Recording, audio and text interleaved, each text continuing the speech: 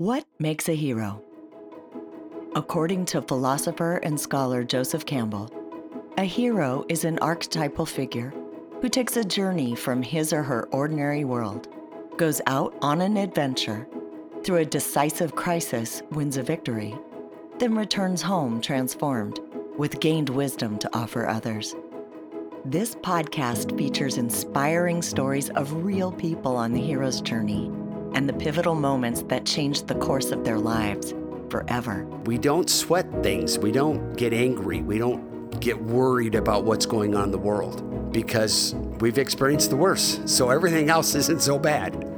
I'm not happy about the journey we had to go through, but I really believe we're better people for the journey that we went through. If you heard my very first episode in season 1 with Lisa DeLong, then you're going to be amazed and delighted to hear this guest, the man who walks beside her in the journey of life.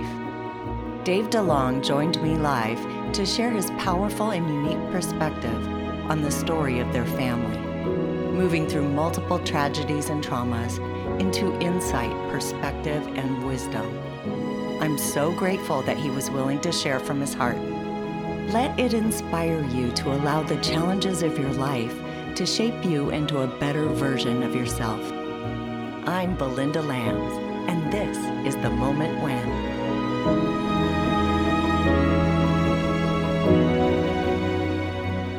Dave DeLong has been teaching high school algebra and coaching track and cross country for over 35 years while living in Southern California. He has coached his teams to over 70 league, CIF, and state championships, as well as guiding many nationally ranked athletes. Dave was voted Teacher of the Year at Canyon High School in 2008.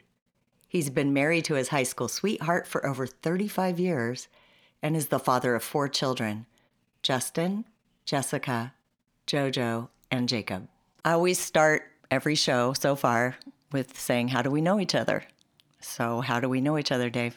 Well, if my memory serves me right, we went to the same church in Santa Clarita for a while.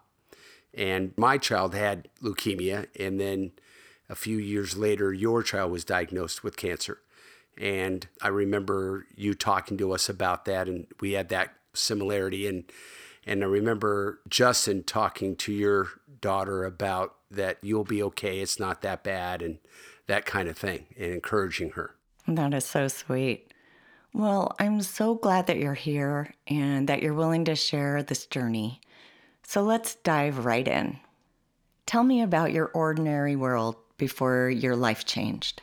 Well, as a young man, I kind of had the perfect life. I was a very good student, a star athlete, graduated from college with honors, married my high school sweetheart, the love of my life. Right out of college, I was chosen to carry the American flag in the '84 Olympics in LA. We bought our first little home. I got my dream job of a teacher and a coach. We had this wonderful newborn boy named Justin that slept well, ate well, could sit still, didn't cry very much. And everyone we knew would say, how did you get so lucky? And we were living this wonderful, perfect life. I was a man of faith. I prayed a lot. I volunteered. We went to church every Sunday. I had this strong belief in the traditional Christian belief system. And I really felt like this is what I deserved, and this was my reward for living that kind of life. Dave got his call to adventure with 3 distinct threats to his perfect world. The first came when 5-year-old Justin was given a shocking diagnosis. The word leukemia, you kind of think, I'm going to lose my child. But, as we went through the process, they assured us that if your kid's going to have cancer, this is the kind of cancer you want them to have. The survival rate was pretty high, around 75%. And we were sure that we were going to be one of those 75. We lived a good life and did the right things. And so therefore, it was all going to be okay. And even though he went through 3.5 years of chemo, he sailed through it pretty easily. He didn't have any of the side effects the doctors said that he would have. We spent basically no time in the hospital other than clinic appointments. So after the first year, life went back to pretty much normal and went back to being pretty much wonderful. We had added a couple more children, a couple daughters, and they were doing really well. At the end of it, we all said, you know what? We're better people because of what we went through. We appreciated our kids more. We appreciated each other. We appreciated life. We appreciated our faith because we believed that's what brought us through what we had to go through. The threat had passed. The lessons were learned.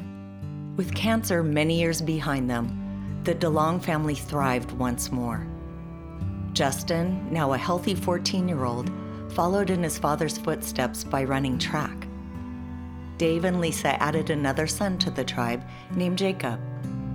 With 2 boys and 2 girls, their perfect world had reformed. And then the second threat came. This time, more alarming than the first. He relapsed all of a sudden, and the world kind of came crashing down because we knew that if it came back with all that treatment that he had, that this leukemia was going to come back chemo intolerant, and that it was going to be quite a battle. When he went through the illness the first time, I was immature, scared of the whole thing. The way I was going to handle his illness was, I'm going to go to work. I'm going to do everything I can as a husband and a father, keep, food on the table and a roof over her head. But Lisa's in charge of dealing with the illness, going to the clinic appointments, because she was the nurse. I do what I kind of do in a situation like that. I bury myself into work and staying busy. But the second time through, I was, 9 years older and wiser. And we had an infant at home. She couldn't be running around and doing clinic appointments every day and spending 10 hours a day away from home. So Dave stepped out of his background supportive role and became the primary caregiver for Justin, driving him to clinic appointments and staying overnight with him in the hospital. What happened during the next 5 months was something that Dave did not expect. There's a lot of time to talk, and there's a lot of time to play cards and games and watch movies and read books. And we did all of those things a lot. And it was this uninterrupted time that we spent like 10 hours a day. And we began to develop this real closeness or bond or friendship that was really great. But it was like a two-edged sword. He had become my best friend. I was his best friend. But we're on a journey of losing him. And the last few moments before he was intubated, and we knew it was a matter of time, the doctor said, you need to kind of say your last words because once we intubate him, he's not going to be able to talk to you. I went in the hospital room and I kind of stroked his forehead and his hair, and I said, big guy, I love you. I'm really proud of you for this fight you've done. And he said, Papa, don't worry, it's not that bad. I love you too. And you're my best friend. So we did the memorial and we set the stage up on the finish line of the track. And so at his memorial, last thing I said is I looked up at this guy and I said, JD, I'll see you at the finish line. And so I had that put on my arm as a tattoo. Life as Dave knew it was over. There was no going back to the perfect world. He had now crossed the threshold into the unknown. I was always a guy that, had to know what was going to happen tomorrow. So I tried to be that way, tried to prepare myself and get ready for that moment. And then when that moment happened, instantly I knew that there was no way I was ever going to prepare, because as a parent, you can't fathom what it's like to lose a child.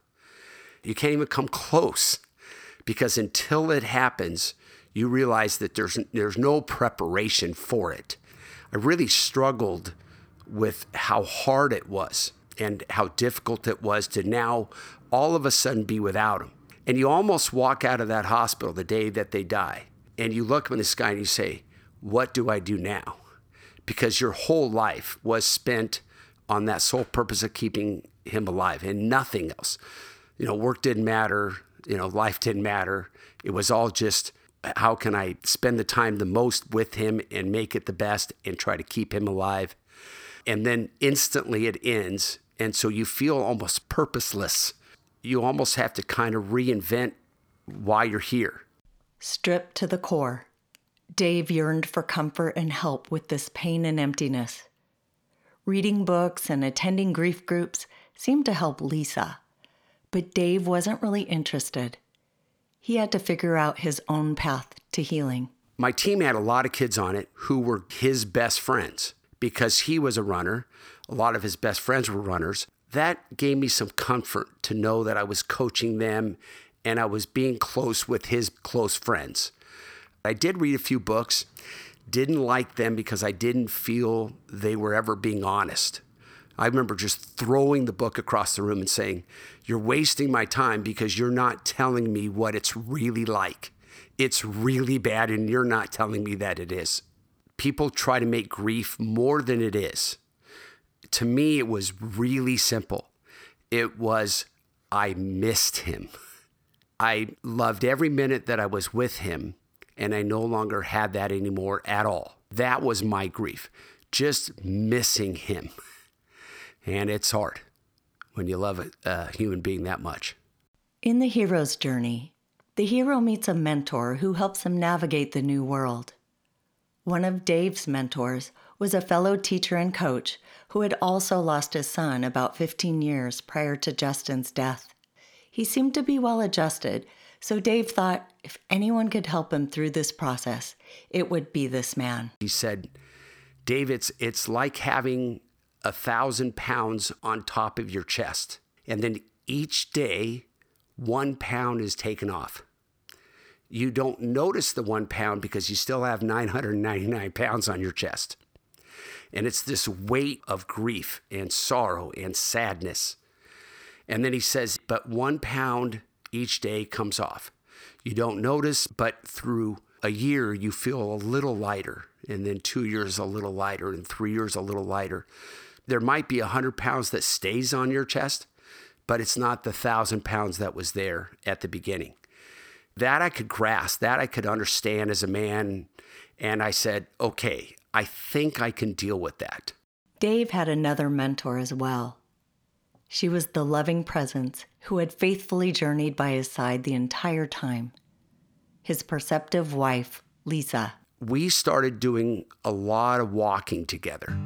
It's almost like a time of meditation where you get away from all the distractions and you just walk and talk about whatever pops in your head, about what happened that day, what funny things the kids did. And that really helped. And as she started to heal, and I could see her being happy again, and I could see her wanting to help other people that had gone through or going through the same things we were going through, it kind of gave me the okay that I could be okay, that I could begin to feel happy, that I could begin to feel feelings for other people rather than just myself. I know she's a very wise person and full of intuition, and I've kind of known to follow that. I took my cues from her, and that helped. Because when is it okay to be okay? When is it okay to laugh again and feel a little bit normal? And you don't know. So I used my wife as the person that let me know it was okay, because I knew she was feeling the same way I was. I'm Belinda Lambs, and this is The Moment When. Today we're talking with Dave DeLong about the pain of losing his son and his heartfelt search to find his way through the grief. His story continues. Some years had rolled by, and life began to feel a bit more normal without Justin. Then, one day, Jacob, now 6, had developed some flu symptoms. Lisa had a funny feeling and insisted that he get a blood test. The third threat arrived when the pediatrician phoned Dave with some disheartening news. She says, "Dave, I know what you guys have been through, and I'm really sorry to tell you this, but we believe that Jacob has leukemia." This whole feeling of, we can't do this again. It's got to be a mistake. It's really mono or some kind of immune system problem, but not leukemia. So we pull ourselves together and off to the hospital, and they do further bone marrow tests. And sure enough, it's the same exact leukemia that Justin had had. And this time going through the illness and the treatments was so much harder than the first time because we knew what could happen. We knew what we were facing and the possibility of losing another child and thinking there is no way we can do this again. It seemed as though we spent our life living over a trap door and we didn't know when it was going to open. Our whole world was going to cave in. It put us in a tailspin. And it was very hard to do anything, hard to work, hard to coach, hard to be a husband, hard to be a dad. You're so fearful now of feeling that feeling again. Well rehearsed from years of experience with Justin, Dave knew the drill. He buckled up and took Jacob to his treatments. But things didn't go as smoothly as Justin's first years of chemotherapy. Jacob had numerous complications and eventually developed a life-threatening side effect called VOD. His kidneys began to shut down, and things were looking very grim. The doctor pulled them in his office with this warning. You need to be ready to say your goodbyes. If this doesn't reverse in the next few hours, we're going to lose him. He needs to start peeing and his kidneys need to be reversing and doing their job. Otherwise, he's going to drown in his own fluid because he won't be able to breathe. And we can't operate or get the fluid out because he'll bleed out because he had no platelets. So there's nothing we can do other than it has to happen naturally. He basically said, we're hoping for a miracle. His words were, we keep our fingers crossed. Now that affected me very much because we had maybe the greatest cancer doctor in all of the country for kids. And all he could offer us was keep your fingers crossed. So I turned to God and said, you got to offer me more than that. It can't be a matter of luck. You've got to step in and help somehow. And right about midnight, he woke up and said, Papa, I got to pee. I grabbed the urinal as fast as I could and he peed in the urinal. And then 20 minutes later, I need to pee again. 20 minutes later, I need to pee again and again and again and again. I remember the first time he filled the urinal up and holding it up to Lisa and saying, this was liquid gold, baby. Because we knew that that was what he had to do in order for him to survive. The next morning, they took chest x-rays. And the x-ray guy came in and said, we think we messed up because this couldn't possibly be the same child we x-rayed the day before. And they said, this is nothing short of a miracle. The moment when reveals itself in very unique ways for each hero. Drained and exhausted from the long and emotional years of trying to save his kids, Dave came face to face with his very personal, pivotal moment. One way that I dealt with my grief was that I kind of turned to food, eating whatever I wanted, not really caring, maybe because you've lost your child, so you've lost a little bit of your own will to live and maybe live the best you can. Food seemed to be the thing that comforted me. And so I gained a fair amount of weight, maybe 70, 80 pounds, and I developed diabetes.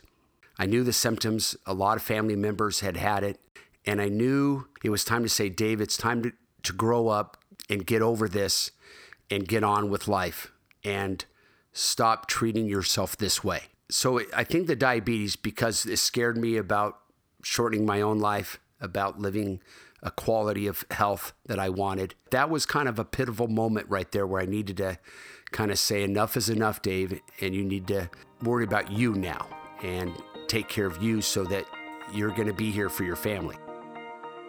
You're listening to The Moment When. We are a fan-funded podcast. If you derive value from these shows, then be part of our support team by becoming a patron. We have great reward tiers like early access or even getting your name mentioned on the episodes. Just go to patreon.com/Belinda Lambs to become a monthly supporter. It only takes a small amount to make a huge difference. Links are in the show notes. Today, we're exploring how caring for others includes caring for yourself as well, with my guest, Dave DeLong. Dave took the road back to his ordinary world, transformed by the journey through grief. He shared how it impacted his spirituality, his marriage, and family. Your idea of God changes dramatically from this fairy godfather, mother that takes care of their own to what the hell are you doing? How could you allow this to happen to us and me? So my discussions with God very much changed. I don't know what you're doing, why you did this. All I can do is keep having faith and, pull me or direct me in the direction I should go. I think anybody that experiences the loss of a child is going to come out the other end different, with some questions and with some belief differences than what they did going in. I don't know how you can not. I'm very much more realistic now and have a much better grasp of my relationship with God, rather than this guy that takes care of me because I do the right things. I get that. How has the loss of Justin affected your relationships with the rest of your kids? One of the things that was really difficult for me to deal with Jacob when he got sick and had the possibility of losing him, I can subconsciously feel that I've kept him at a distance at times, not wanting to be close in case I lose him, because I don't want to feel that same pain that I felt with Justin. To this day, it's something that I have to battle. And I don't like myself because of that. It's not something I wanted, but it was something that I know that at times I have done. It's getting better with time. I'm closer with my kids, I think, than I've been maybe ever. Now that they're older, we've had a lot of tender moments and some good times. And because we're away, when we do see each other, it's very special. None of our kids would say, I don't have a good relationship with my dad. But is it as good as it could have been? I'm not sure. I'm not sure that I can answer that question.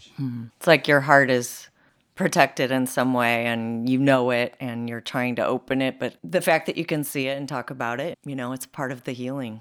So I know that when Jeff and I went through losing a child and we were told by doctors that not even losing a child, just going through treatment, going through the whole cancer experience, we were told that people often lose their marriages and that you want to turn on each other and all these horrible things that can happen. We were like, we are not going to be those people. But some people don't make it. So I want to hear about your experience with Lisa and how you guys have navigated that. We didn't have a plan, because how do you plan when you lose a child? A lot of people lose their marriage. We knew that, but we really didn't talk about it much.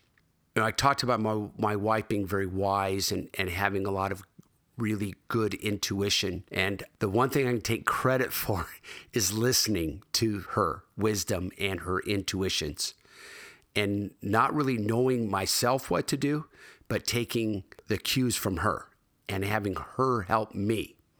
And the walks we went on, I think, had a really huge part of our healing together. And we had a lot of really deep conversations. We did one thing, and again, it was her, that we agreed to let each other grieve in the way we wanted to and not try to control it. Why aren't you feeling this way? Why aren't you feeling that way? I feel this way. How come you're not? We didn't do that to each other. We let each other do what each other needed to do in order to heal. And we didn't judge each other or have any kind of bitterness. We understood that people grieve differently, and we let it happen naturally. Marriage can be like walking a tightrope a little bit. It can kind of teeter one way or the other in the hard times of your marriage, but it definitely felt that way during that time. I thought a lot about why is it that couples break up? And I have my own conclusion that they want to start over, like hit the reset button, because the grief is so bad, the pain is so bad. You're the reminder of it every day that you spend together. You grieve together, so you never get away from it. So by splitting up and starting over in your life, you have a chance to get away from that grief and start the life over, run away from it in a sense. After Justin died, my wife said, I want to move. I'm the one home every day walking by his room. I don't want to be reminded. I want to start over. I want a new house with our new family. And we all like, you know what? You want to leave the house that Justin grew up in? You crazy? But Again, I knew enough to follow her intuitions and her wisdom. Grudgingly, the family, the kids, followed her. It was a very good distraction. It was like starting over. It gave us that feeling that this is our new family and our new beginning, and this is how it's going to be. Rather than living in the past, we moved to the future. And I think that helped our marriage, because rather than running away from each other, we ran away together. And I'm here to tell you right now, I'm absolutely in love with that woman, more so than I've ever been. I'm very happy that I didn't decide to do something that I would have regretted. Not only did Dave's relationship shift, but so did his priorities.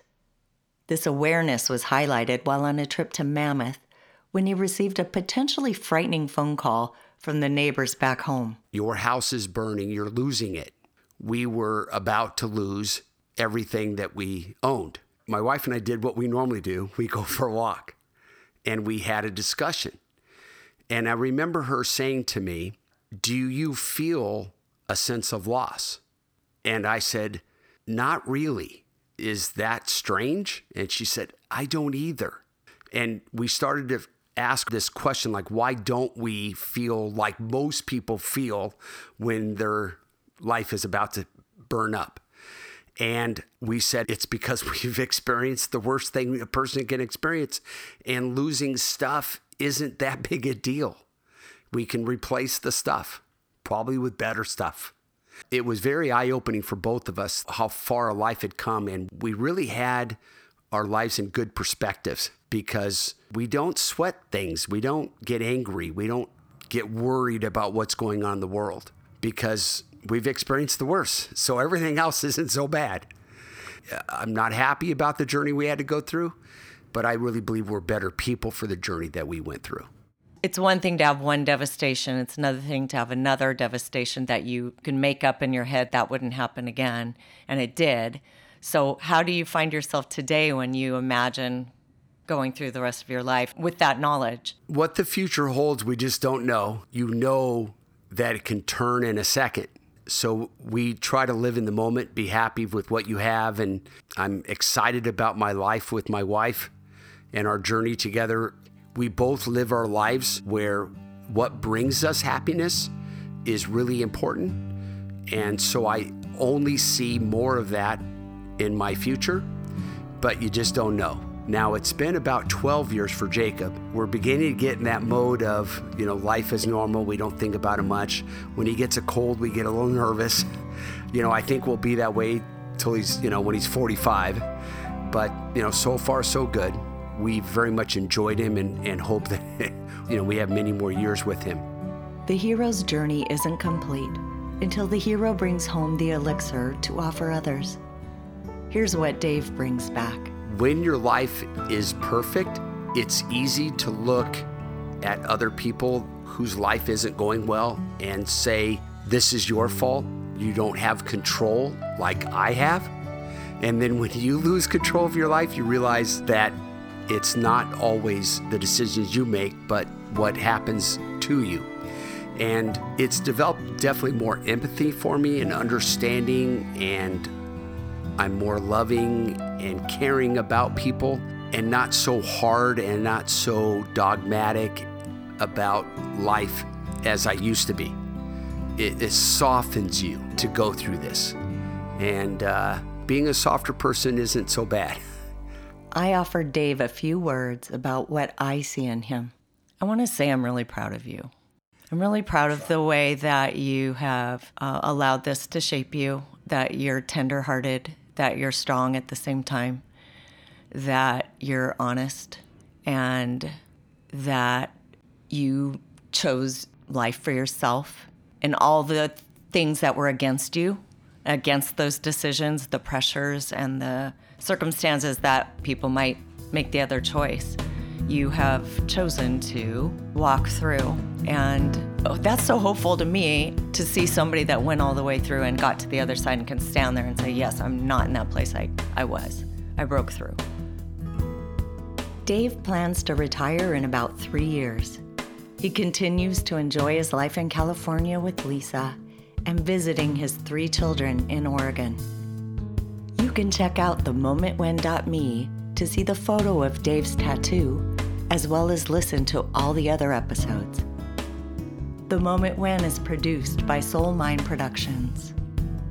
Music is composed by Jeff Lambs. This episode was sponsored by these generous patrons: Jean and Susan Miller, and John and Karen Ferraro. We are a fan-funded show, and your contributions help to bring these inspiring stories. You can show your support by becoming a monthly patron at patreon.com/Belinda Lambs. We welcome your social media love by following and liking us on Instagram /Belinda Lambs and Facebook /The Moment When Podcast. And while you're at it, we would be so grateful if you would take a few minutes to subscribe, rate, and review us on iTunes. You can find all those links in the show notes. Stay tuned for many more fantastic episodes coming out each month for your inspiration and transformation. Until next time, I'm Belinda Lambs.